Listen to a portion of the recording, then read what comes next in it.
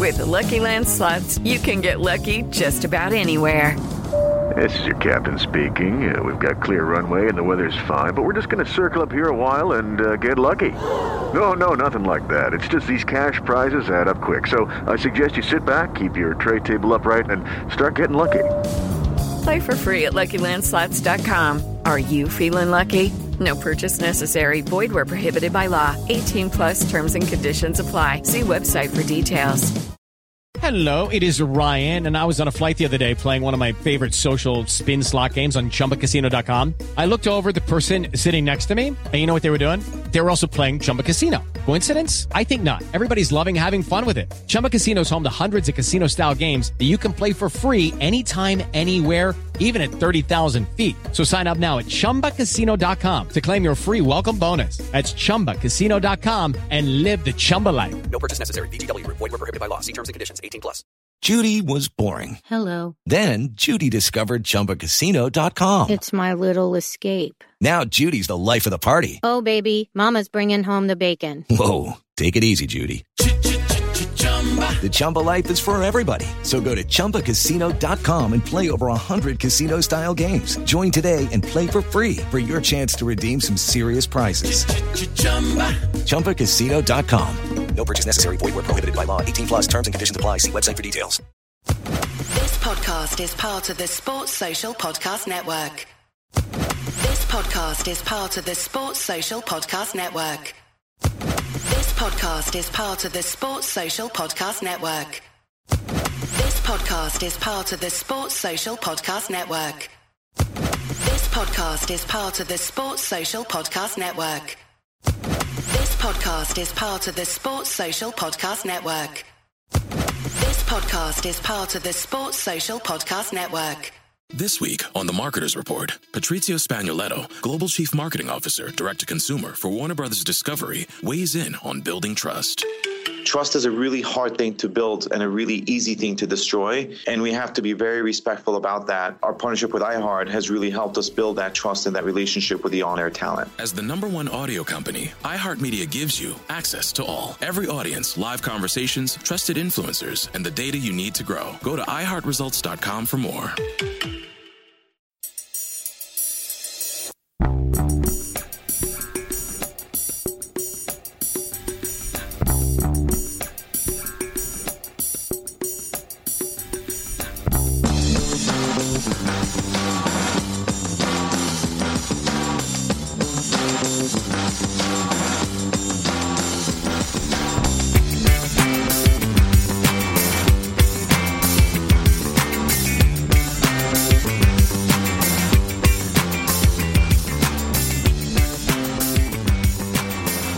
Welcome to A Celtic State of Mind. I'm Paul John Dykes, and today we are joined by Amy Canavan and Natasha Miko for the Big Axom Dial-In. We do have listeners coming onto the show to discuss various topics that they bring up, Natasha. So it's a fair way of getting people involved. They want to talk about X, Y and Z.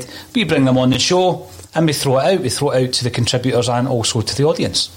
Yeah, it's a great idea, isn't it? Ever since you guys started doing this on a Wednesday, I thought, what an excellent idea. We will obviously get the live comments coming as we do it, but a better way of engagement is just to have these people come on and have the discussion with them. So it's great that people are keen on that and want to get involved. So I'm looking forward to seeing what we bring up today. First up, there's been a lot of talk around, various different ways of investing in Celtic. We've had Conor McGregor talking about acquiring shares from Dermot Desmond. We've had Celtic Trust, they have pushed the Celtic shared added value, getting a bit of added value by having a share in the club. And we're going to look at other ways. And David Slight, who you may know from A Celtic State of Mind previously, has a fantastic knowledge of German football. He's going to talk to us about the German model and whether or not that would work in Scottish football and for Celtic specifically. We'll look at the pros and the cons. I think it's always great, Amy, to bring in an expert or a specialist in these fields, someone who maybe has more of an interest, more of a knowledge of German football, as well as the Celtic game, to say, well, this is why I would implement it into Scottish football, and here are some of the issues that it's created as well. Exactly, not me and you. I spoke to David a few times, been on the Bulletin with him before, and I thoroughly enjoy it, and I'm looking forward to hearing his views. Like you say, his knowledge of German football, French football, European football as a whole is mighty impressive. So yeah, looking forward to it. Brilliant. Now, Colin Watt's not here, you might have noticed, but... disaster. They're just going AWOL this week. We've had Kevin Graham, Colin Watt, but Colin will be back tonight to cover the game. So you will be seeing Colin this evening for the St Johnstone game, and we'll also be covering the women's game against Glasgow City, big match tonight as well. But without any further delays, let's bring in David Slight to talk all about the ownership of football. How are you doing, David? Hi Paul, I'm doing fine. Hi team. Hi, excellent. David. What's the jersey over your shoulder there? It's a Borussia Mönchengladbach jersey, alongside a Celtic one, I must say. Excellent, yes. So you do have a knowledge, we've spoken previously, a knowledge of German football. You're a member at St Pauli. And you are on to speak about different models. How could the 50+1 German model be implemented? Could it be implemented? What would the pros and cons be? Give us a bit of background on how that was introduced into German football, David. Well, it was introduced. Relatively recently. I think around about the turn of the century. Before that, believe it or not, German football was run on a not-for-profit basis. But there was a groundswell of opinion that private investorship should be allowed, and the 50+1 rule was enacted in legislation in Germany to come into force. And it basically means that private investors are not allowed to acquire any more than 49% of the shareholding in one club. This week on The Marketer's Report, Patrizio Spagnoletto, Global Chief Marketing Officer, Direct-to-Consumer for Warner Brothers Discovery, weighs in on building trust. Trust is a really hard thing to build and a really easy thing to destroy, and we have to be very respectful about that. Our partnership with iHeart has really helped us build that trust and that relationship with the on-air talent. As the #1 audio company, iHeartMedia gives you access to all. Every audience, live conversations, trusted influencers, and the data you need to grow. Go to iHeartResults.com for more. Texting privacy policy and terms and conditions posted at textplan.us. Texting enrolls for recurring automated text marketing messages. Message and data rates may apply. Reply stop to opt out. The pandemic has been hard on all our kids. New studies show more than 1 in 3 children who started school in the pandemic now need intensive reading help. That's right. Millions of kids in kindergarten through 3rd grade in the United States cannot read at grade level. Here's the good news. Your child can be reading in just 30 days, guaranteed, with Hooked on Phonics. Even if your child has been struggling, Hooked on Phonics will teach your child to read in just 30 days, guaranteed. And right now, you can get started for just $1. Text the word GRADE to 323232 right now. Hooked on Phonics is highly effective and incredibly fun, and everything can be done right from home and in less than 20 minutes a day. For more than 30 years, Hooked on Phonics has been the proven learn-to-read program that kids love to use. Text GRADE to 323232 and teach your child to read in just 30 days, guaranteed. Text GRADE to 323232 right now and get started for just $1. Text GRADE to 323232 now. Text GRADE to 323232. But pulling that trick off in Scotland or in the UK in general is a difficult thing to do. But in the last month we've had the European Super League shenanigans.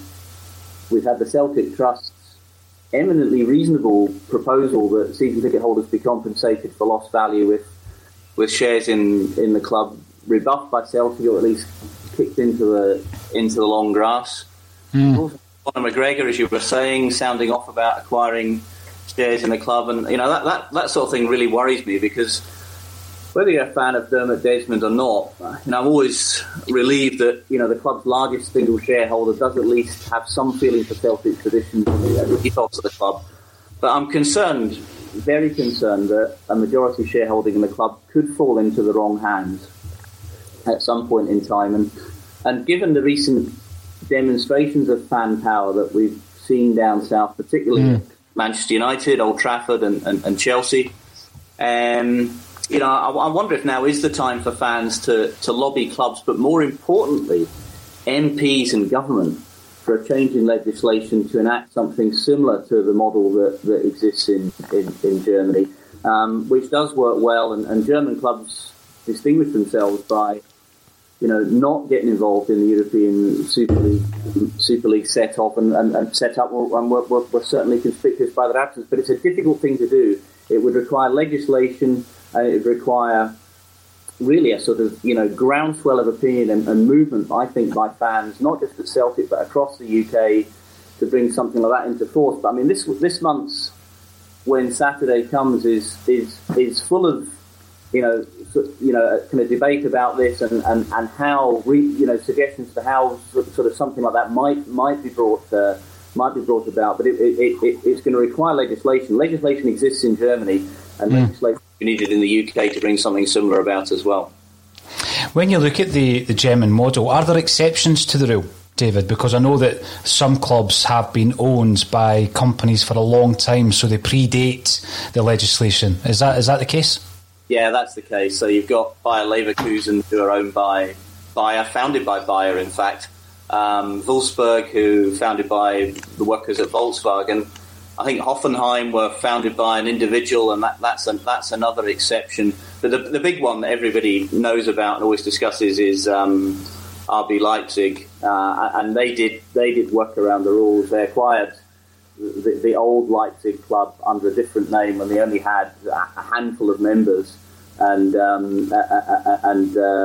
were able easily to acquire a sort of majority shareholding in the club then, and worked around it, and then worked their way up through the leagues with massive investment. And that's why they're, well, let's just say, not the most popular club amongst their fellow Bundesliga members.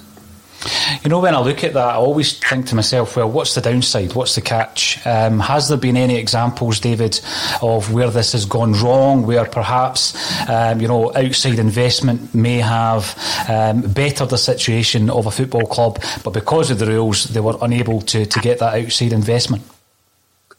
I can't think of any. I mean, the powers that be at Bayern Munich and Borussia Dortmund are acutely worried about the situation in European football and the ability of German clubs to compete at a European level. But I mean, if an investor wants to come into a club for the right reasons, I don't think a 50+1 rule will hold him back. It will only deter investors who are in it to prioritise making a buck. If you've got the club's best interest at heart, I don't think a 49% limitation on shareholding in private hands would deter anyone. When you look at the ownership of the club, Natasha, and obviously we were involved in the Q&A, the open mic night, when Celtic Shared spoke to a number of online groups to talk about some fears around what the actual process was that they were proposing, and whereby they were talking about the added value. And taking shares in the club instead of taking money out of the club. But it seems as though the club are reluctant to go down that route. That's something that the club don't seem to want to entertain. Is that dead in the water, or is there still discussions to be had there, do you think? I certainly hope there's still discussions to be had. Certainly we've not heard from anything from the club that suggests that it is dead in the water, simply by the fact that we've not heard anything from them in terms of what they are going to propose. So until they come out with their own proposal, until they come out with their own ideas and their own suggestion, or whatever you like in terms of what we are getting in terms of added value, then we have to assume that all options are still on the table. So until we have this communication from them telling us what this added value is, we have to maintain the position that all options are on the table. And the fans would prefer an option that keeps the money at the club. And by an option of keeps the money at the club, I don't mean a voucher for the superstore. I think that wouldn't go down particularly well. So as far as I'm aware, share proposal is still on the table. But I do hope that the club engage in some dialogue on that soon. And I'd echo that, Paul. I mean, as you know, I've got a kind of hospitality season ticket at Celtic Park. I've been offered a refund or a rebate off next year's season ticket to take into account the loss of value this season, and it's a reasonably significant sum. But I don't want that money back. I'd rather leave that money in Celtic in return for some sort of stake in the club.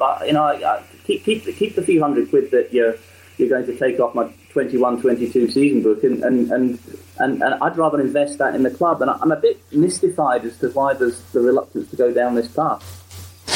You know, when you look at some of the feedback, Amy is still with us, although she's not appearing on the screen. She is still with us. When you look at some of the feedback we've had from the meetings this week, Amy, with various supporter groups, it sounds as though the club don't have a plan for added value. They're actually asking for suggestions around added value. Now, Natasha said there, it needs to be something quite substantial. What could the club do, do you think, that would suffice the expectations of the fan base, Amy? Is there anything at all? Because, I mean, when you're looking at what they can offer, there are certain things, like Natasha says, you know, discounts in the shop. There's a membership scheme at a lot of clubs whereby you buy into that club, and there's various priority schemes, etc., that you're part of. Would that be enough? Would it be enough to have a season ticket that allows you into the Colts games next season, the women's games next season, Celtic TV subscription other than the live games, digital Celtic Views, Celtic programmes? Is that enough? It's a tough one, because as you say, is it really enough? I know we're kind of then biting off. We're saying that there needs to be something, but then when you ask me what is that something, then I can't really say what suffice, because I think there's so much that the damage has been done, and as Natasha rightly said, you know, no proposal or plan is really off the table, so to speak, or so we hope, because there's been no sort of communication, so we have no idea what plan there is, as you say, if there is even a plan. So really anything is still up for grabs. As you say, the membership, that sort of, if it let you into, as you say, the games, the women's game, the Colts, whatever, as you say, a discount at the shop, whatever it may be, there's need to be quite a lot. It would need to be some sort of package, absolutely. It couldn't just be like one additional thing, you know, or getting into the women's game, getting into the Colts. It would need to be a magnitude of things. There need to be quite a group. So, you know, everyone is open, everyone will expect different things. Some will maybe, like you say, for them maybe a discount on next season's trip would be suffice. If you've got 4 kids, you know, some of the kids' prices for kits is ridiculous. So there's little things like that. They all would amount up, of course, but is there anything absolutely suffice right now? I think they'd need to totally throw something out there really quite spectacular. See, when you look at the membership that you've spoken about before, David, where you're able to have a membership of a club, and you can do that remotely. You know, you can have a membership of a German club, for example. What kind of benefits do you get as a member that could possibly be implemented as part of this added value for season ticket holders? Well, membership of a German football club typically costs in the region of €60 per annum, so it's not expensive. You get the sort of things you expect, like 10% off purchases in the club shop and so on and so forth, but you also get an invitation to the AGM. Of course, the whole thing's in German, so you have to muddle your way through that. But you get voting, and you do feel like you have some sort of stake in the club, and just the communication by German clubs is way better than what we have. My biggest beef with Celtic the last 12 months has not been so much what happened on the park, and I know it's been a massive season as an understatement, but it's been the lack of communication forthcoming. And just by way of contrast, Borussia Mönchengladbach had their own PR disaster in November last year. They launched a 120th limited edition anniversary strip, 3,000 available. They sold out in about an hour on the website. Website crashed, total disaster. Lots of people unhappy. The club president issued a round-robin email to all the members within an hour saying, "I'm sorry, guys, we messed that up, and here's what we're going to do to fix it." And they issued more jerseys on a sort of non-limited edition basis. But it was recognised it was a mistake. It was a PR disaster, and they corrected it within the hour. But that's the kind of communication that's been regrettably missing Celtic this season, and I'm really sorry to say that. It's a beat that I have. Yeah, it's a beef that we've spoken about on A Celtic State of Mind, and I'm sure we'll continue to do that. There is a fans forum on Thursday, David, and hopefully we'll have an update on that come Friday's Bulletin. Now, thank you very much for joining us on the dial-in, David. Hopefully we'll see you again in the weeks to come, and it's always a pleasure to speak to you. Thanks very much. Now, Natasha and myself, we do have a third member. It's just that their screen has died, but you can still hear Amy Canavan, who is normally on with Colin Watt on a Wednesday. We have a special guest lined up.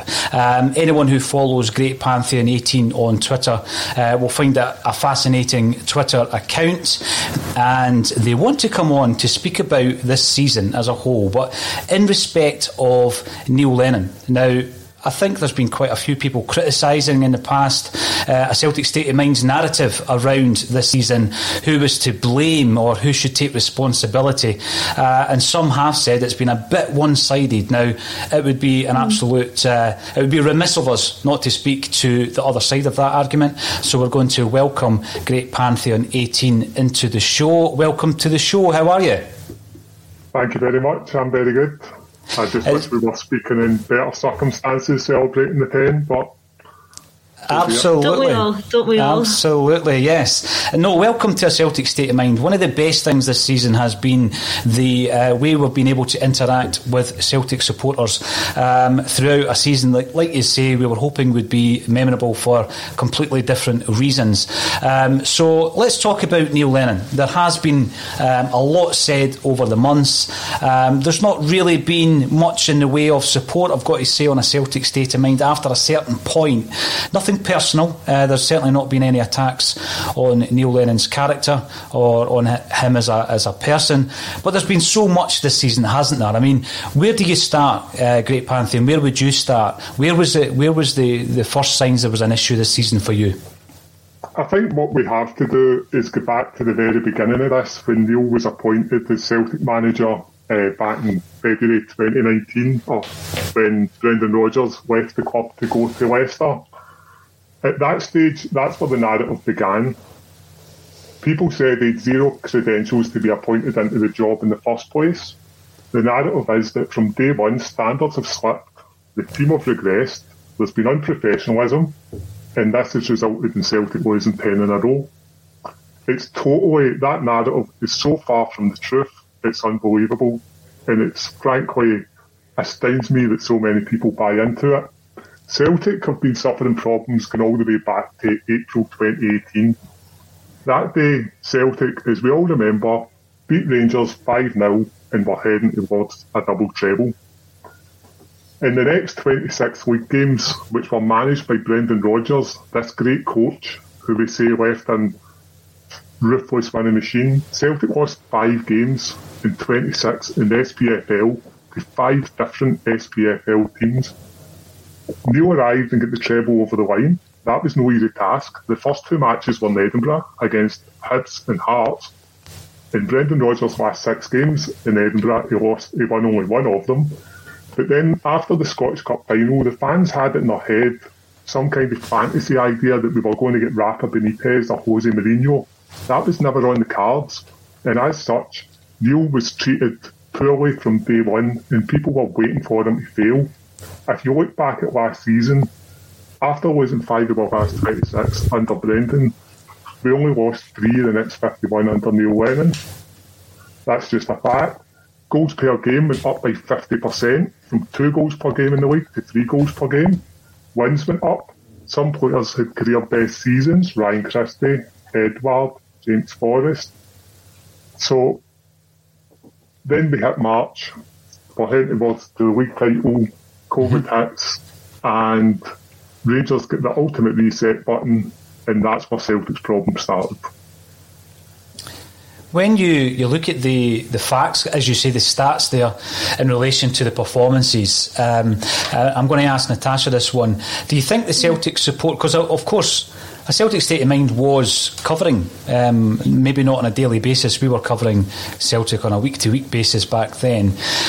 Do you think Celtic fans had any concerns? I mean, I remember the Scottish Cup final that you mentioned there, whereby the job was made permanent after the game. There was a lot of Celtic fans talking about it then. But the following season, and in particular, the upsurge of some of the performances after Christmas, Natasha, I think Celtic fans were looking at some of these performances and the vast majority of them that were speaking to us on a Celtic State of Mind were quite happy at that stage.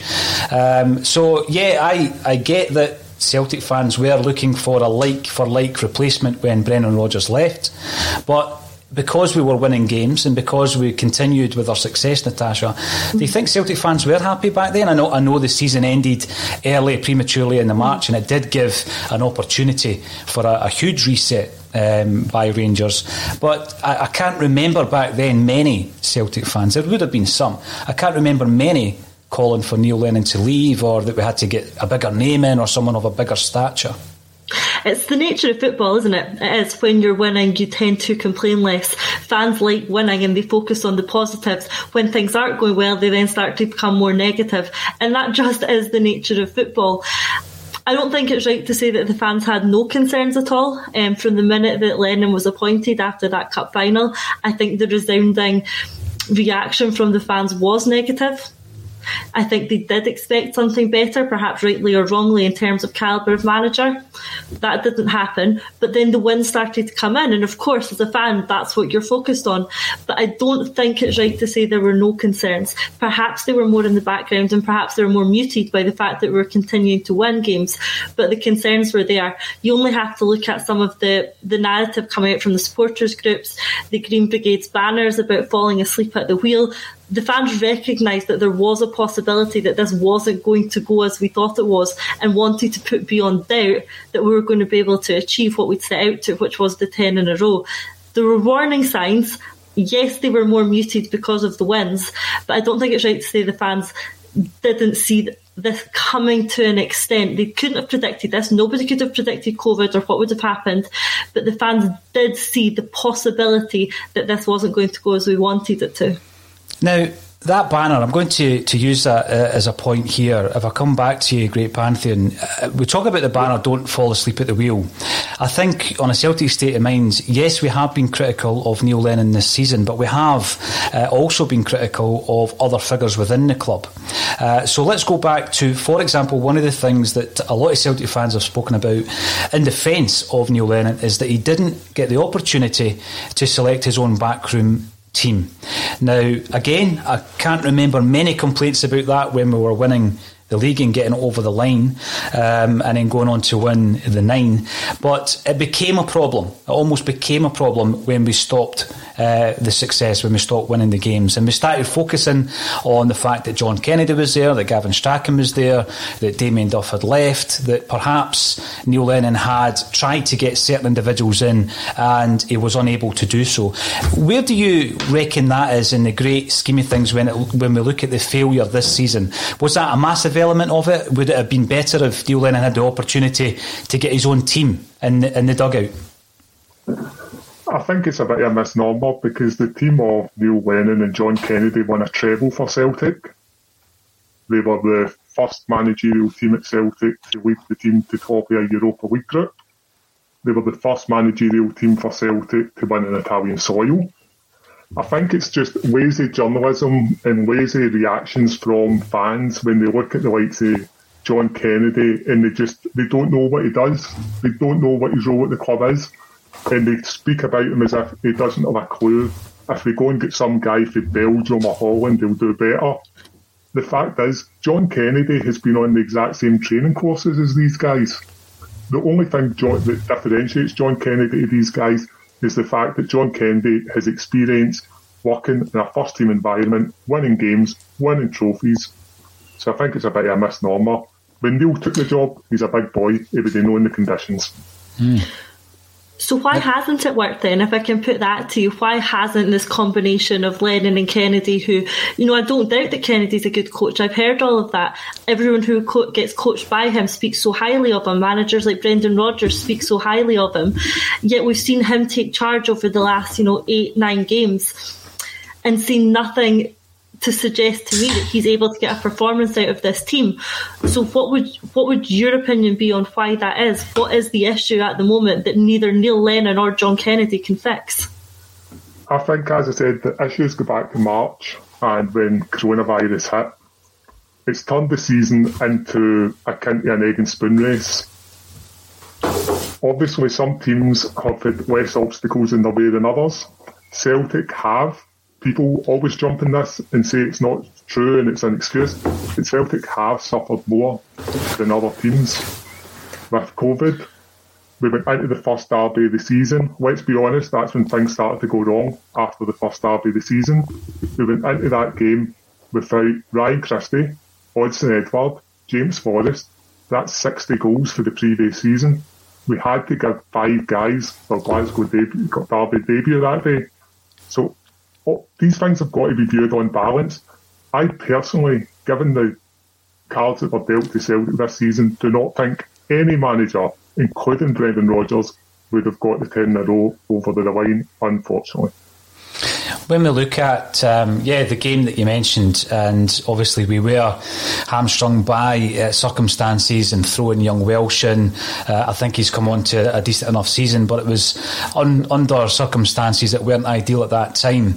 When you look at the signings that we brought in, so in the summer, I can't lie, you could go back on the Celtic State of Mind podcast, and I was overjoyed with all the players that were coming in, looking at it being a very good transfer window. And it's with hindsight we look back and say, you know what, that was a complete overreaction and it's not worked out. Do you think that Neil Lennon was backed sufficiently? And one of the big things about Celtic fans as well is, did Neil Lennon get the players he wanted, do you think? I don't think any manager in the world gets all the players that they want. However, I think Celtic did do good business in the summer window. It's just not worked out that way. I also think we need to remember the guys who are coming to Celtic are human beings. They're not robots, they're not cattle. Use, for example, Shane Duffy. Shane Duffy arrived at Celtic and he actually done okay for his first 3-4 games. The guy had problems in his personal life, and then between October and November, he played in 8 different countries, 12 games in 40 days, against some top-level opposition, both in the Europa League and for Ireland. His confidence suffered and he just couldn't get it back. Living out of a hotel in Glasgow, no family around him. People don't see these things. Normally when a player comes to Celtic, he's taken under the wing by somebody like Scott Brown, integrated into the team. Celtic were turning up at Lennoxtown fully dressed for training, going training, going home and getting a shower in their own house and washing their own kit. There was no real chance to integrate these guys. Sure, with the benefit of hindsight, we could have maybe done it a wee bit better, but nobody had ever lived this tale before.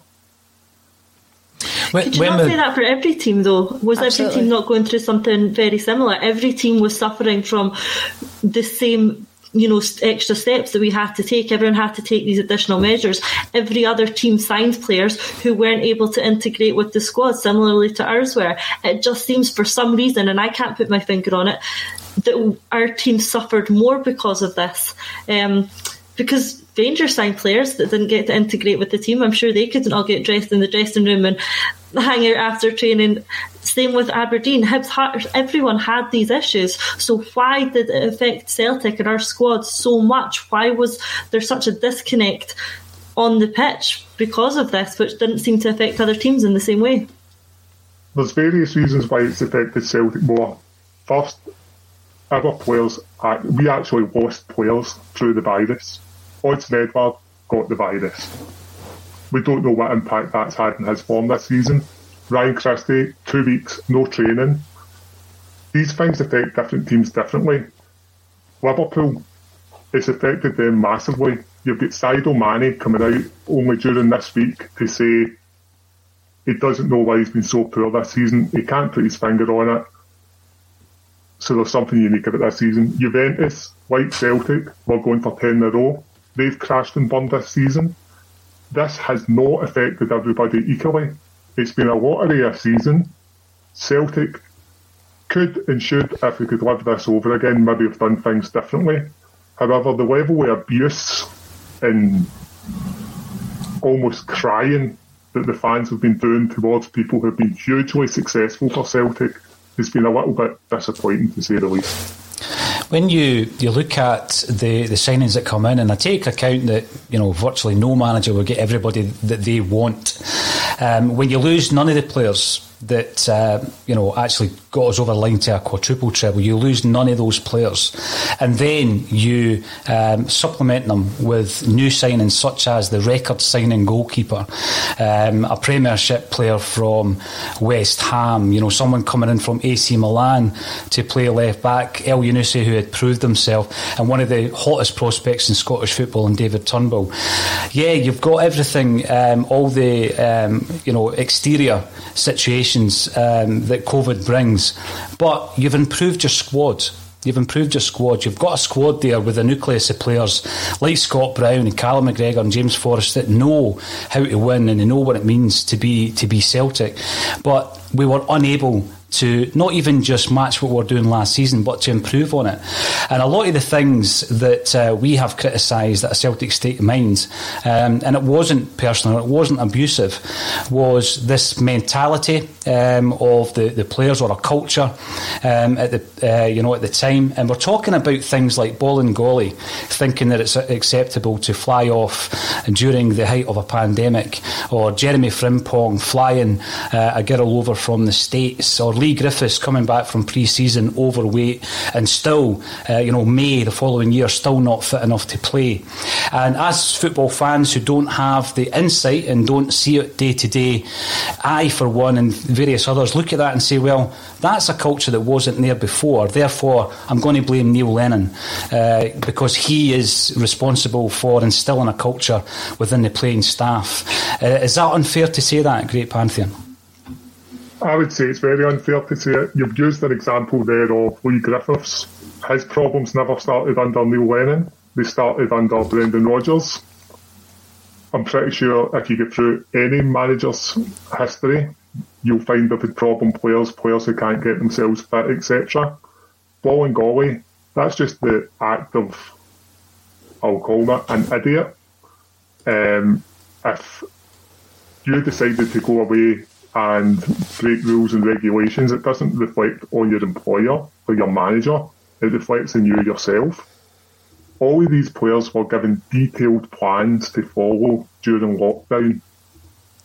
90% of the players followed those plans to the letter, 10% never. They're big boys, you can't look after them 24 hours a day.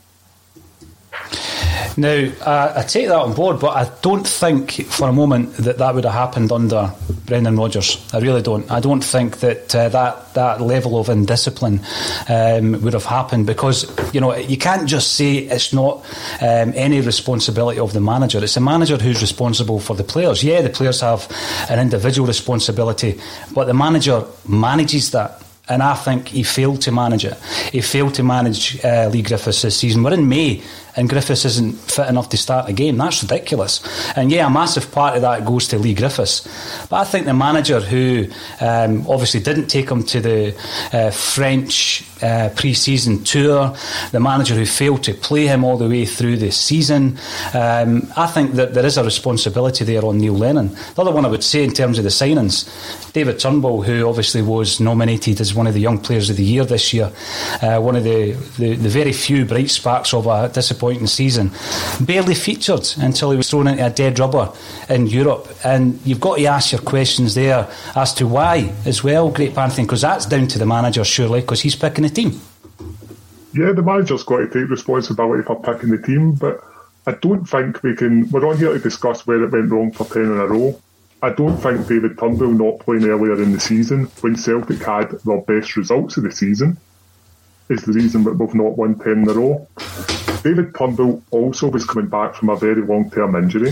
True, he was playing games for Motherwell, but ask anybody who's joined a provincial club in Scotland and moved to Celtic, the level of training, the intensity, etc. is far higher. He needed time to acclimatise to it. And he was brought into the team eventually. The idea that Neil Lennon didn't rate David Turnbull is just absolute madness. It was him who actually bought him. The only manager that bought him. when you look at the signings, and again, I know that a lot of targets were missed out on, do you think there's a situation, or there was a situation at that time, when there was too much interference from others at the club when it came to selecting, identifying and purchasing players? And I mean Peter Lawwell. I mean, I'm just going to say it. You know, people are calling him the de facto director of football, deciding whether or not players come and go. And when the season has gone the way it's gone, fans can be forgiven for, you know, putting 2 and 2 together and sometimes getting 5, but oftentimes as well, Great Pantheon, the fans are spot on when they're looking at the situation. Was that part of the issue as well? Was there not enough control by the manager in terms of who comes in? I think, first of all, you've got to understand Peter's been very good for Celtic. However, I think in the summer, Peter... As the #1 audio company, iHeartMedia gives you access to all. Every audience, live conversations, trusted influencers, and the insights and data you need to grow. iHeartMedia is your access company. Go to iHeartResults.com for more. As the #1 audio company, iHeartMedia gives you access to all. Every audience, live conversations, trusted influencers, and the insights and data you need to grow. iHeartMedia is your access company. Go to iHeartResults.com for more. And the board made a huge mistake. Between March and June, these players were sitting at home and they were getting contacted by agents, getting seeds sown into their minds about potential moves to other clubs. At the same time, Celtic are sitting up there sending out season ticket renewals to fans, heading into what we hoped would be a historic season. And the message from the fans was quite simple. You sell Edward, you're selling 10 in a row down the river. You sell Ayer, you're selling 10 in a row down the river. You don't invest in new players, you're selling 10 in a row down the river. So Peter Lawwell and the board actually done what the fans wanted. Sell nobody, keep everybody. That was the line the fans were shouting. The fans got what they wanted, and unfortunately it's backfired. Could we not thrown everything at Fraser Foster? You know, we're talking about that. Obviously we did keep everyone, well, we never kept Fraser Foster. I appreciate, obviously, he wanted to go back down to Southampton, of course, and the player holds that sort of power now. We all are sort of aware of that, but really then you look at the replacement. Was Lennon totally and utterly confident in Barkas? Because since he's certainly not shown that, you know, he'd thrown him under the bus, he wasn't quite ready. What about at the time? Did he really, was he his #1? There was talks of David Marshall. You can't tell me that many Celtic fans wouldn't have been impressed with David Marshall. I'm not just saying that because of everything that he's done for Scotland. We could all see it. There's been years that we've been calling for Marshall, but for me the big one is Fraser Foster. How close was he to signing, do you think, Fraser Foster? We know that there was great efforts to extend his stay at Celtic Park. Everybody at Celtic thought Fraser Foster was coming back to Celtic. He actually turned up in the summer to train with Celtic, and then he just went missing and went back to Southampton, and he had no interest in coming back to Celtic. Fraser's been a great Celtic player, so I don't think there should be any kind of pile-on in Fraser. He played a huge part in winning the quadruple treble. But unfortunately, he's a grown man. He's got a contract at Southampton. Neil couldn't go down to Solent and drag him up the road kicking and screaming back into the goals at Lennoxtown. It's not how it works. He didn't want to come. With respect to Barkas, Celtic missed out on Fraser Foster, who's a top-class goalkeeper. I personally do not think that David Marshall would have cut it in the eyes of the supporters as a replacement.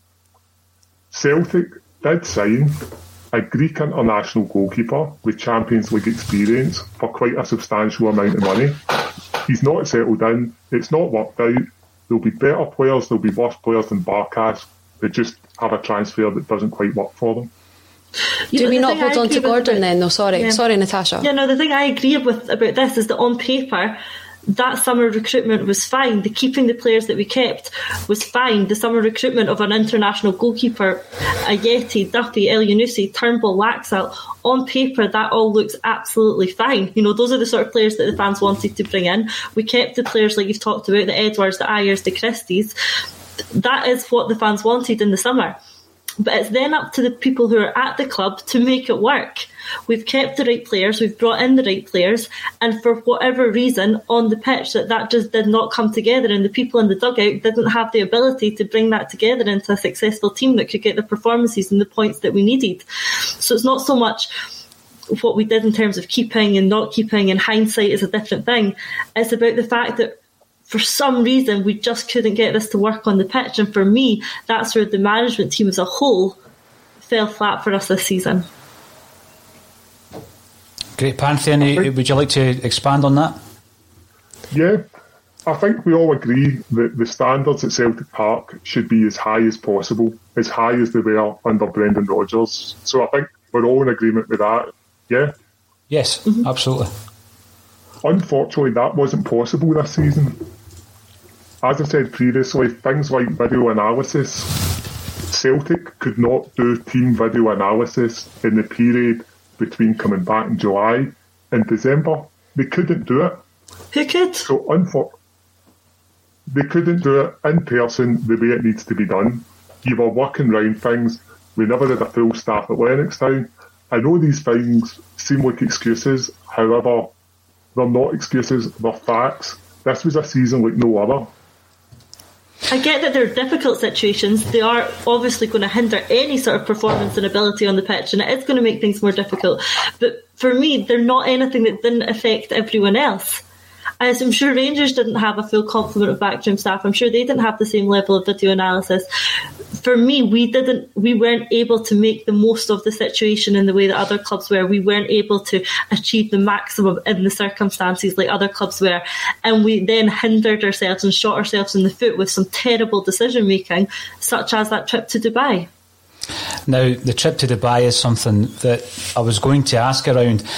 Before I do that, on Amy's point of Fraser Forster, we've got Moravchik coming in to say you don't punt Gordon until Forster has definitely said no. I do think that was, I know that there would have been a scenario where maybe we believed Forster was coming in. He's come back for pre-season training, like you said. I wasn't aware of that. And we're maybe on a promise. We're maybe on a promise that Fraser Forster's coming back, but we allowed Craig Gordon to go. Do you think that was a massive error, or is that just hindsight doing its usual? Great, Pantheon.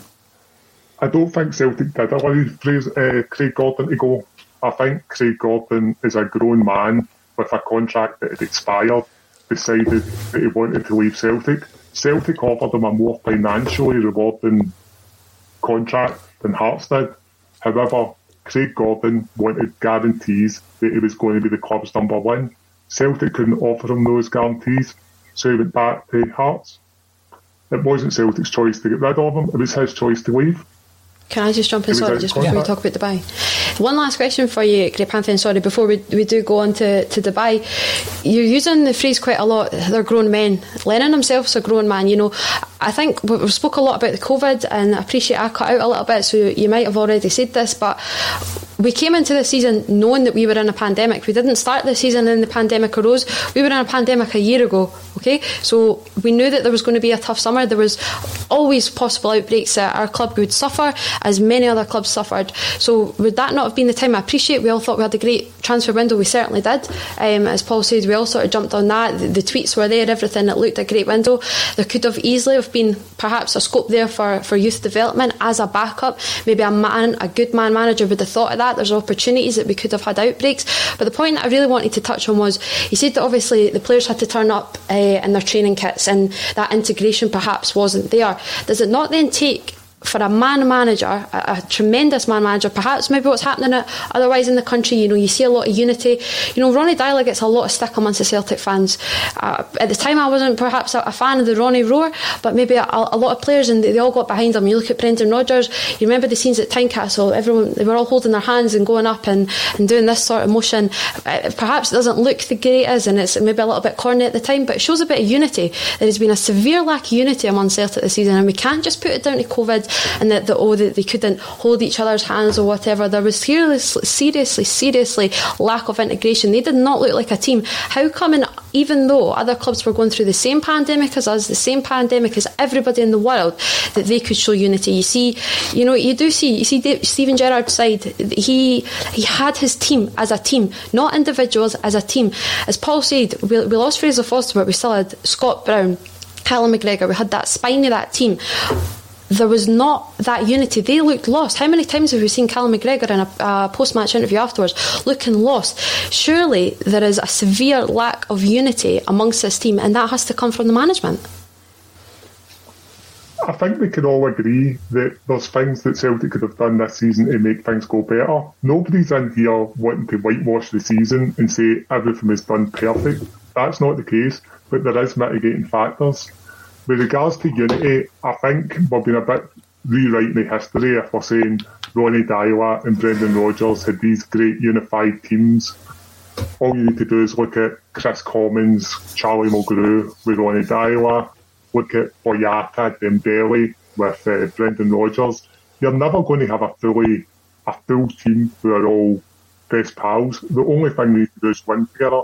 In terms of the unity, what brings Celtic together is the Celtic fans. Celtic miss their fans more than any other team. And if you don't believe me, you can speak to people who actually played for the club. John Collins is on record as Celtic missing the fans more than anybody else. Paul Lambert is on record as Celtic missing the fans more than anybody else. None of these guys have got an ulterior motive. Celtic need their fans. We've all been there in big European nights when the fans have been the 12th man. I've never seen St Johnstone fans roar their team to victory at McDermott Park. It doesn't happen, but it does happen at Celtic Park. What I'm going to say before I go any further, Great Pantheon, is fair play to you to come on actually and face us three, because obviously there is always that risk of a narrative creeping into a podcast or a show like a Celtic State of Mind. So fair play for coming in and taking us on, because a lot of people probably wouldn't relish that. Now, what I would say though is one thing that, and this is me as a fan observing from afar, looking at what's happened this season, I felt that the interview after the Ferencváros game was pivotal in this unity that I think Amy's alluding to there.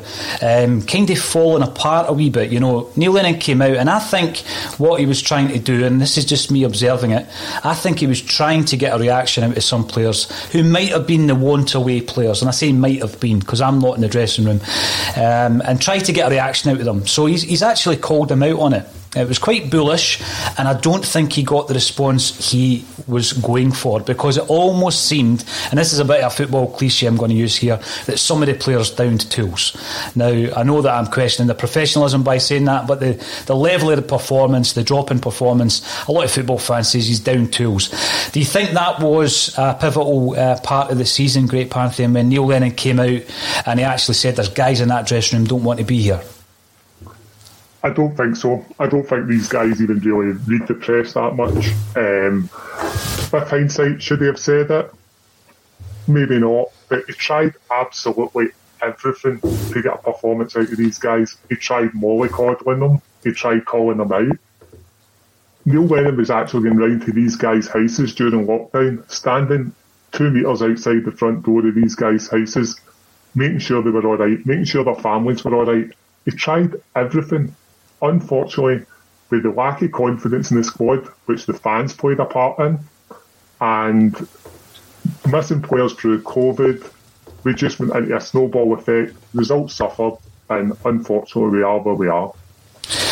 We are. And one final thing for you, thanks for your time. It has been very interesting, as I say, fair play for coming on. Dubai, let's talk about Dubai. The Dubai fiasco, you know, some people think it was the final straw. You know, Neil Lennon came out and said it was my decision. And I'm not calling him a liar. I think he was just trying to take responsibility. Obviously, the decision may have been made by those with more control at the club. It was a very costly decision. Of course it was. And not just because of the flack, but the fact that we lost 13 players for 2 league games. I think the wheels had already come off, personally, of our challenge at that stage. You know, not even with hindsight, but at the time, Great Pantheon, we were saying on a Celtic State of Mind, this is a bad idea. How could no one at the club see that? I think everybody at the club knew that it came with an element of risk. The trip was fully risk assessed. and they decided to go ahead with it. Unfortunately, the parameters used for that risk assessment were changed after one positive test. The 2 metre rule that Celtic had been adhering to on planes and buses all of a sudden changed to 3 metres, and that resulted in 13 players missing 2 games and 2 weeks of training. For me, this issue about the rules changing is really concerning, and I hope that the club have taken someone to task over that. I hope that that has been questioned, and I hope that the reasoning for that has been explored, because for me that was a massive issue that got brushed under the carpet. If Celtic were fully complying with the rules and then all of a sudden the rules changed after we'd complied with them, for me that's a massive issue that seems to have just gone away, and I hope that someone has been questioning that. But that aside, let's say that the trip was risk assessed, the government did approve it, we were legally allowed to go. For me, that doesn't really get to the crux of the issue with the Dubai trip. We're talking about a time during lockdown where the fans were all struggling, no one was able to see their families, no one was allowed to leave their house, never mind the country, and all of a sudden we've got a team being flown to Dubai because they need to train in warm weather like no one else across most of Europe does, but this Celtic team need to get some sun and train in the heat. To me, it came across as arrogant. To me, it looked like the club was really detached from the way that the fans were feeling right then. So even if the trip was approved, condoned, legal, I still can't get my head around why the club thought this was a good idea. I don't think you can defend the indefensible. In my own personal opinion, Celtic should not have went to Dubai. It was a mistake. However, we also have to look at the timeline. When Celtic went to Dubai, it was after Celtic arrived in Dubai that we went back into lockdown. The day Celtic went to Dubai, you could still go to Braehead and get your Christmas shopping just a few days before then in the lead up to Christmas. So Dubai shouldn't have happened. We shouldn't have went, in my opinion. However, like everything else this season, we just walked into the perfect storm. We are all Celtic supporters, Great Pantheon, and we're trying to look ahead. We're trying to be positive with a new arrival. Do you have the same concerns as certainly myself that there has to be a culture shift within the club? Is it as big as that, or do you think there was never an issue with the culture of the playing side of things? I don't think there's an issue with the culture within the club in terms of a lack of professionalism or anything like that. People are making assumptions that things do not happen at Celtic Park. Things like analytics, scouting opposition, all these things. People just assume it's not been done. It is been done. It is. Unfortunately, it doesn't guarantee results, but we have won 4 trebles in a row prior to this season. If we manage to do that, without scouting, without using analytics, then there would be something badly wrong. Now, as I said before, thank you very much for joining us. Yes, it did seem as though you were entering the lion's den, so fair play to you. You are welcome to come back. Hopefully when you do, it will be under better circumstances. Great Pantheon, thanks for joining us today. Thank you very much. I would just like to say I hope Scott Brown can go out on a high tonight. Been a great servant to Celtic. Should also be remembered as a final word that it was Neil who made him Celtic captain when his time looked as if it might be up under Tony Mowbray. And then again, when Neil came back to the club, Brendan Rodgers was all for Scott Brown going to Australia. So, funny how things work out. There's a good decision by Neil. I'll give him that one. All the best for Scott Brown. And Scott Brown. Right. Absolutely. Hopefully it'll be a great send-up for him tonight. Guys. Thanks for your time, and hopefully we can catch up again. Thank you. So there we have it. We have been talking about the case for the defence in relation to Neil Lennon, and Great Pantheon doesn't think that there is a culture shift required at the club. I think a lot of Celtic fans may disagree with that. Let's see what happens tomorrow on the fans forum when we will be addressed by Dominic Mackay. Now, I do have Scott Coyne waiting patiently in the wings. Scott Coyne is a Celtic season ticket holder with a great interest and knowledge of Belgian football. Scott, welcome to the show. Thanks for having me. It's great to be here. It's nice to be in the company of some fellow Celts as always.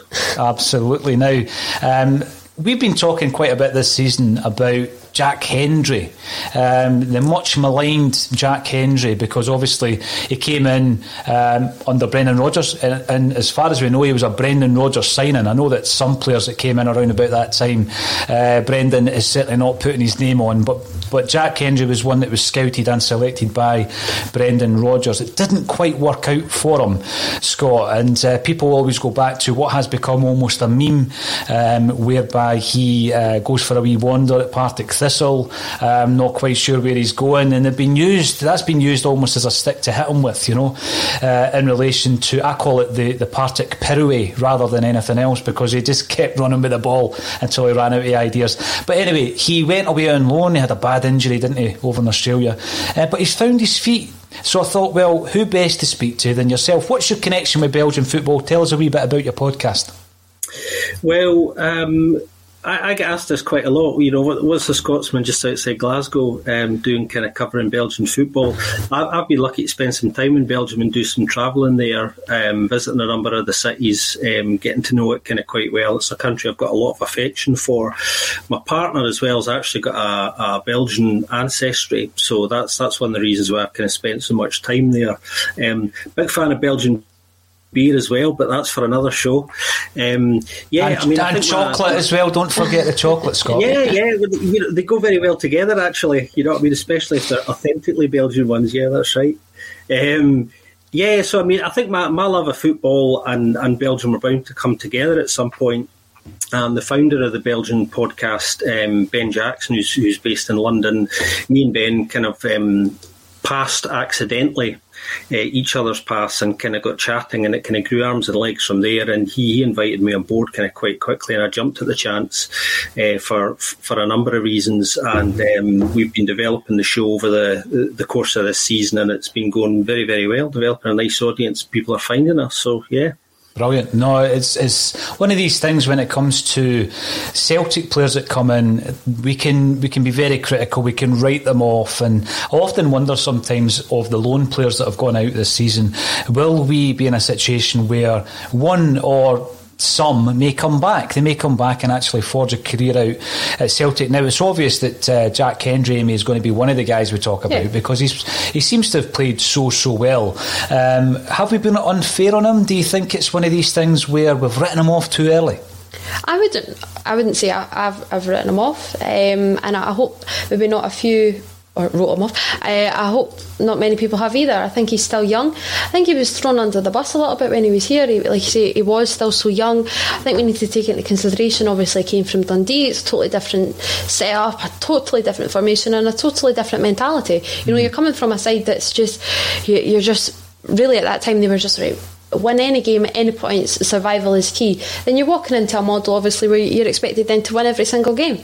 It was a bit shaky. He wasn't really coming in, how many times have we spoke about Celtic's defensive back line, it's not the strongest, and perhaps it's not always the best to try and bed somebody into. But fair play to him. I think more than anything, here we've got to take a step back maybe from Celtic and actually really just applaud Jack Hendry. Going out to Australia, yes, injury didn't obviously hampered that journey out there and didn't make it maybe the best move, but then going out to Belgium, he's found his bit.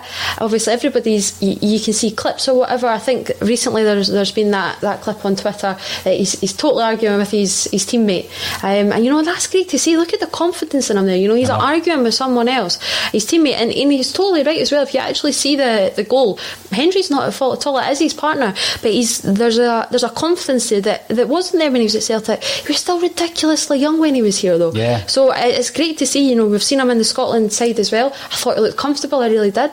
Playing with decent players beside him, comfortable players. He was playing in that back three. That's really exciting as well. He's sort of seen, I think he even said it himself, he wanted to be the main man, the middle man in that three, because that's what he does out in Belgium. That's great. Look at that confidence he's coming with. That's something that we are so lacking. We just spoke about unity in this Celtic side this season that there's such a lack of. We're talking about that spine. He is emulating what we were saying with Chris Hire right now. That he's that powerhouse at the back. He's got that presence. Everything that you can see right now for Jack Hendry, that's what we're seeing. And I know, I'm hoping obviously Scott will back us up on that. Well, before you go on to tell us how he's performed, Scott, what's Belgian for airheads? That famous clip. How has he improved since he's gone over to Belgian football?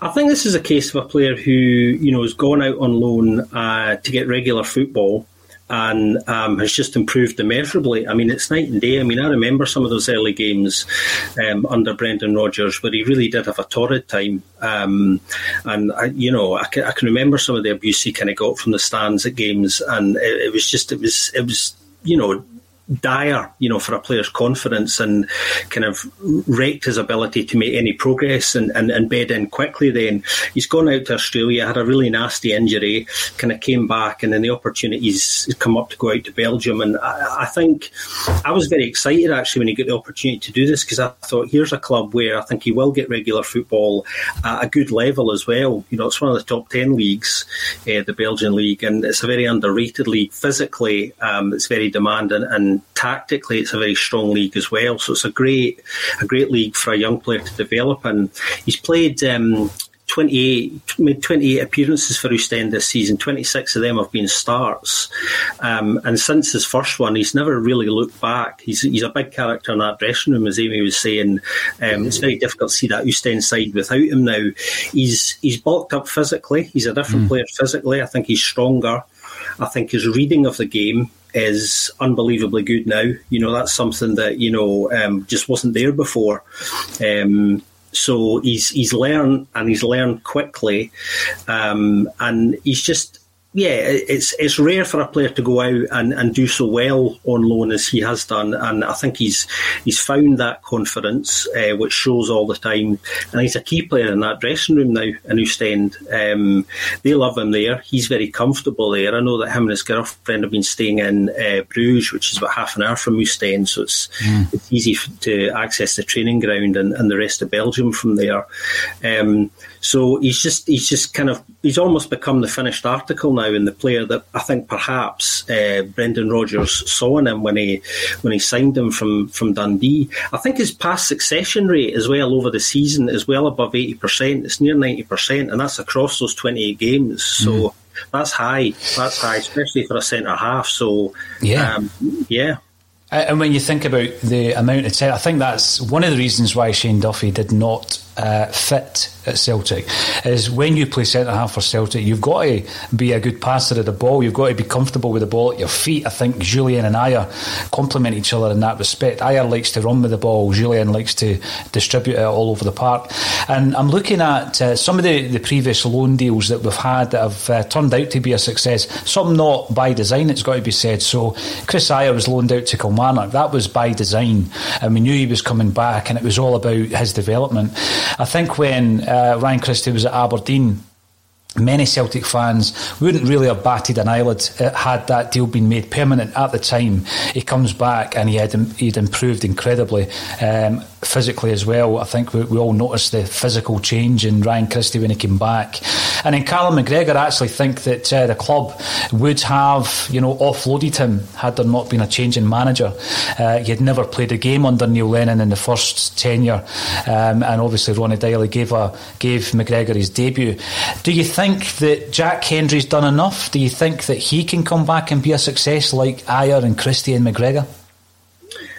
I think Celtic has to keep an open mind. I would like to think that that's the way they're going to approach this. And I would hate to think Jack Hendry's going to be another one who got away, because I think he's exceeded expectations there, and I think he's now in a place where I think Celtic should be seriously reconsidering about whether they want to bring him back into the fold. I know the biggest factor for Jack is going to be some kind of guarantee of regular football again. Mm-hmm. He's open to coming back. He said that very publicly, actually, in Belgium, that he would like to come back to Celtic. But equally, I think he'd be happy to stay at Ostend as well. I think the key factor here is going to be who who can make it clear to him that they want him more and that he has a place there. Obviously, the situation with big Chris Ayer's fluid. We don't know what's going to happen there. Christopher Julian isn't going to be fit for the start of the season. So there is the very real possibility that there could be an opening for Jack there. I would like to think the club have had some conversations with him about that. Mm-hmm. That would certainly be the smart thing to do, just so he knows exactly, where he stands on things. As I understand it as well, there's a clause in the contract that says that the option that Oostend have to sign him has to be exercised and completed by the end of May. And they're very keen to do that. So there might be an element, some room here for Celtic to potentially sort of stall on those discussions a little bit so that option expires. That's one option open to the club. But I think ultimately Jack will decide himself, I think, probably whether he comes back or whether he decides to stay in Belgium. But I think the club have got a tough decision to make here because... I think it's. I'd quite like to see him back, but I've obviously had the benefit of seeing him pretty much every week since his first game in Belgium, and I think that though the hard time that he had at the start, I think people need to kind of see beyond that now, and just because I can assure everybody, having been watching him every week, that I think there could be a place for Jack. Depending on obviously who the new head coach at Celtic's going to be as well, and that'll be a big factor, I think, in his decision. Absolutely. I think when you look at the season we've just had and the fact that, we've been crying out for a centre-half, someone who can actually defend a set-piece, that's a lot of the time where I'm saying, what about Jack Hendry? Some of the comments that come in, remember the Jack Hendry that we've seen before. Some haven't been as impressed as Amy with his international performances. But I just think, like you say, he's given us a decision to make, whereas prior to him going out there, I don't think anyone would have, again, like the Ryan Christie thing, would have been that surprised if he just left the club like so many before him and he's written off as a bad buy. I hope that he does come back, and I hope that he makes us eat our words, those who criticised him, and we can look back on that Partick Thistle 40 into the middle of the park and just say, look at the player he became. Now, Scott, it's been an absolute pleasure talking to you, and hopefully we can do this again. I really enjoyed your input today. We've spoken to David Slight about the ownership of Celtic, Great Pantheon about the case for Neil Lennon's defence, and then Scott Coyne all about Jack Hendry. If you want to get involved in the Dial-In Show, get in touch. You can do that on Facebook, Twitter and YouTube, and drop us a line and we'll get you involved. All that's left for me to say, thank you to Amy Canavan, Scott Coyne, Natasha Meikle at Great Pantheon, and also David Slight for joining me on A Celtic State of Mind.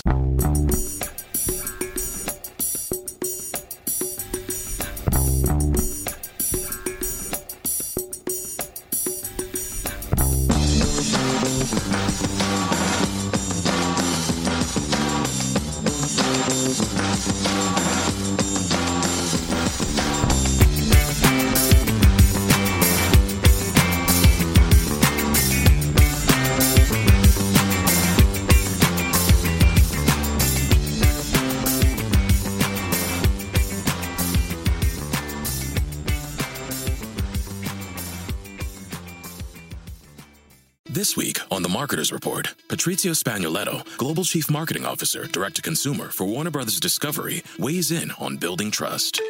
Trust is a really hard thing to build and a really easy thing to destroy, and we have to be very respectful about that. Our partnership with iHeart has really helped us build that trust and that relationship with the on-air talent. As the #1 audio company, iHeartMedia gives you access to all. Every audience, live conversations, trusted influencers, and the data you need to grow. Go to iHeartResults.com for more. Sports Social Podcast Network. Sports Social Podcast Network. At Discount Tire, we know your time is valuable. Get 30% shorter average wait time when you buy and book online. Did you know Discount Tire now sells wiper blades? Check out our current deals at DiscountTire.com or stop in and talk to an associate today. Discount Tire. Let's get you taken care of. Sports Social Podcast Network. Sports Social Podcast Network. Sports Social Podcast Network. Sports Social Podcast Network. Sports Social Podcast Network. Sports Social Podcast Network. Hey guys, it is Ryan. I'm not sure if you know this about me, but I'm a bit of a fun fanatic when I can. I like to work, but I like fun too. It's a thing. And now the truth is out there. I can tell you about my favorite place to have fun. Chumba Casino. They have hundreds of social casino style games to choose from with new games released each week. You can play for free anytime, anywhere. And each day brings a new chance to collect daily bonuses. So join me in the fun. Sign up now at ChumbaCasino.com. No purchase necessary. VGW Group. Void where prohibited by law. See terms and conditions. 18+.